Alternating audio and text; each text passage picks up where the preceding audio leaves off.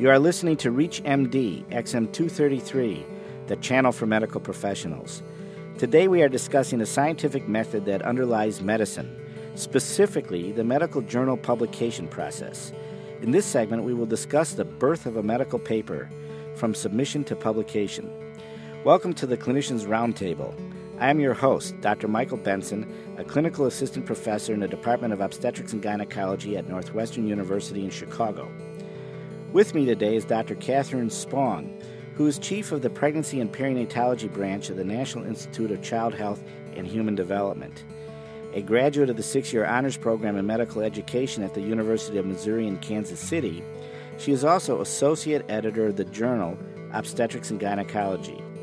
This is the field's leading circulation specialty journal. Welcome, Dr. Spong.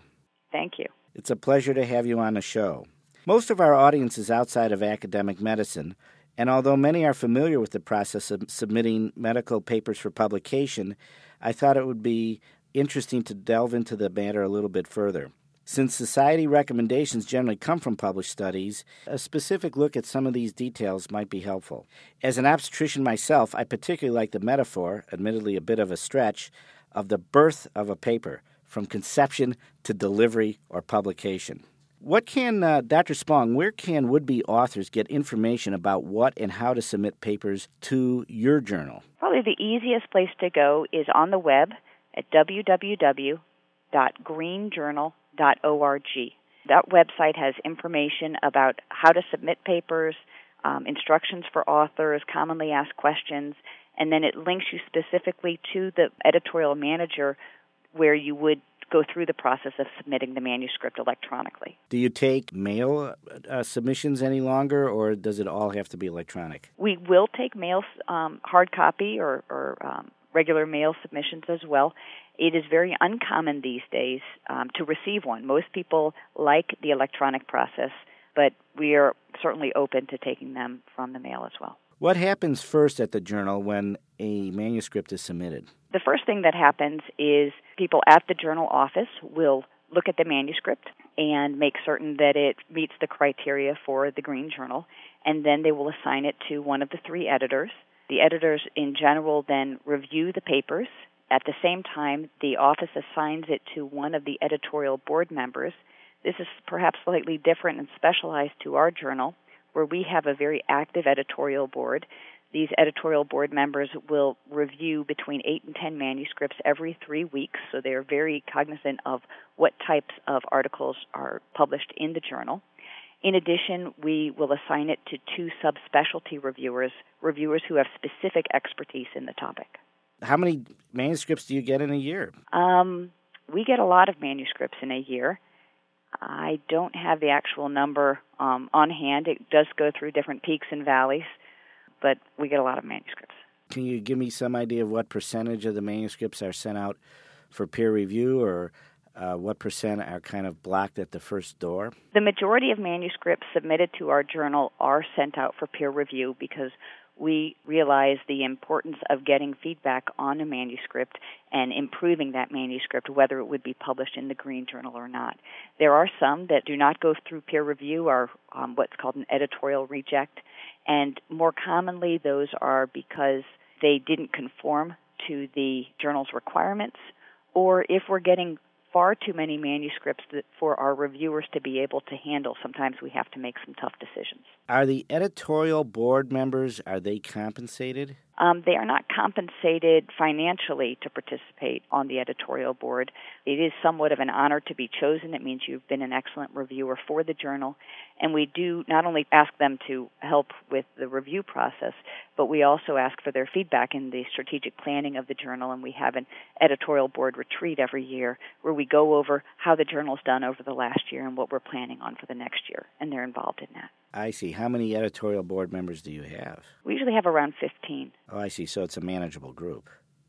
And are you, as an associate editor, are you one of those 3 editors that is a primary reviewer? Right. So the manuscripts are assigned either to Jim Scott, who is the editor of the journal, to John Queenan, who is the deputy editor, or to myself, the associate editor. How do you assign specific peer reviewers? How does a journal make that judgment?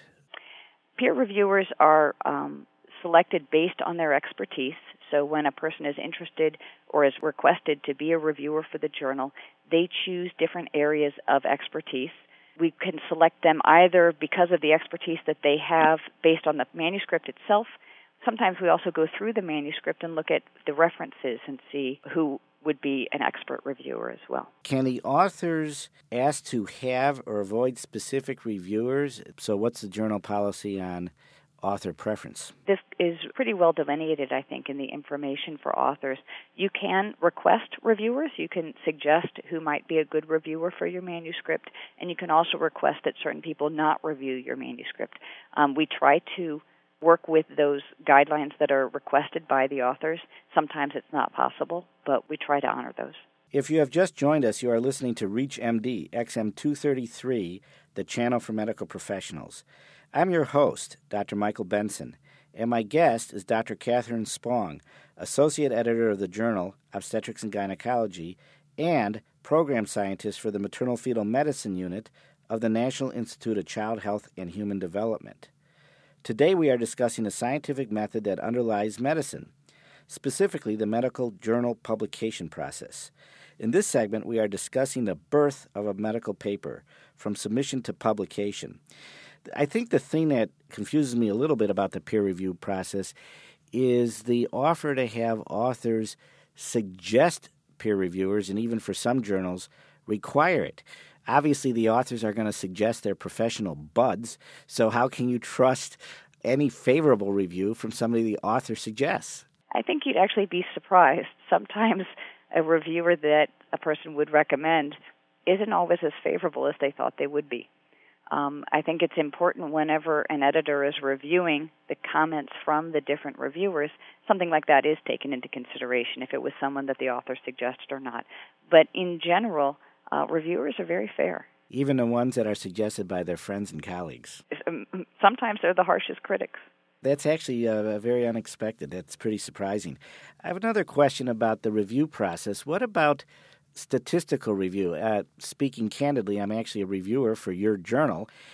Certainly, there are studies that have a fair amount of statistics that I do not feel competent to judge. I can judge the writing and some of the science and perhaps the methodology, but the statistics is usually a little beyond my background. So how do you handle statistical review? And it's probably a little different for our journal than for other journals. Any manuscript that we may consider for publication does undergo a specific review by a statistician who's an associate editor for statistics, so that every manuscript that is published has been reviewed by a statistician. Aren't a lot of journals trending in that direction? I think so. There are still some that don't require a specific statistical review, relying instead on their expert reviewers or on the expert reviewer stating whether or not a statistical review is needed. In terms of this review process, is there a formal step where you're checking for duplicate publication or fraud or scientific misconduct? Right. The check for duplicate publication is commonly done by the reviewers, the peer reviewers, the editorial board members, and the expert reviewers. Good reviews include a review of the literature and how does this piece of work fit into the literature. And so sometimes we'll get a review back that will say, this really is the exact same publication has already been published, or you might want to check how this is different from something that has been published. That actually leads to my next question, of course. Why get one paper out of a study when you can get 3? Are there any guidelines for you to decide how, if an author is getting more than one publication out of basically the same data set? Some studies are designed that way, where they're designed to have a primary outcome and then some secondary analyses. And, there's 2 sides to that coin. When you do a very large, a very expensive study, to have one publication come from it answering a specific question when you could have perhaps asked a couple of other questions and had another publication, it might be beneficial to ask those additional questions. So you have to take it into the context of what is appropriate to be included in one manuscript versus splitting it into 2 or 3 different manuscripts.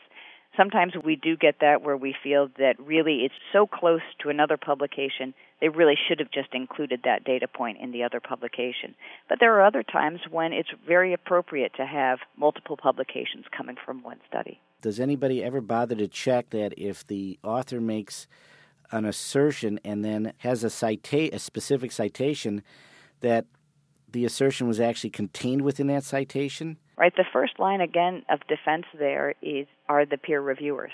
The ones who have that specific expertise, they know those citations. And so sometimes they will say that this citation really doesn't support that statement that was said.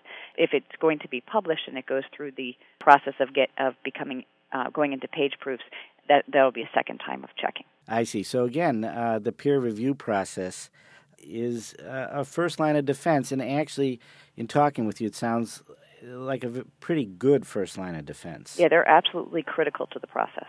Do you have any offhand knowledge of how many peer reviewers the journal has? The journal has, it's an electronic database, so I don't know the number of peer reviewers within the database, but it is very large. I think it's something like 1,200.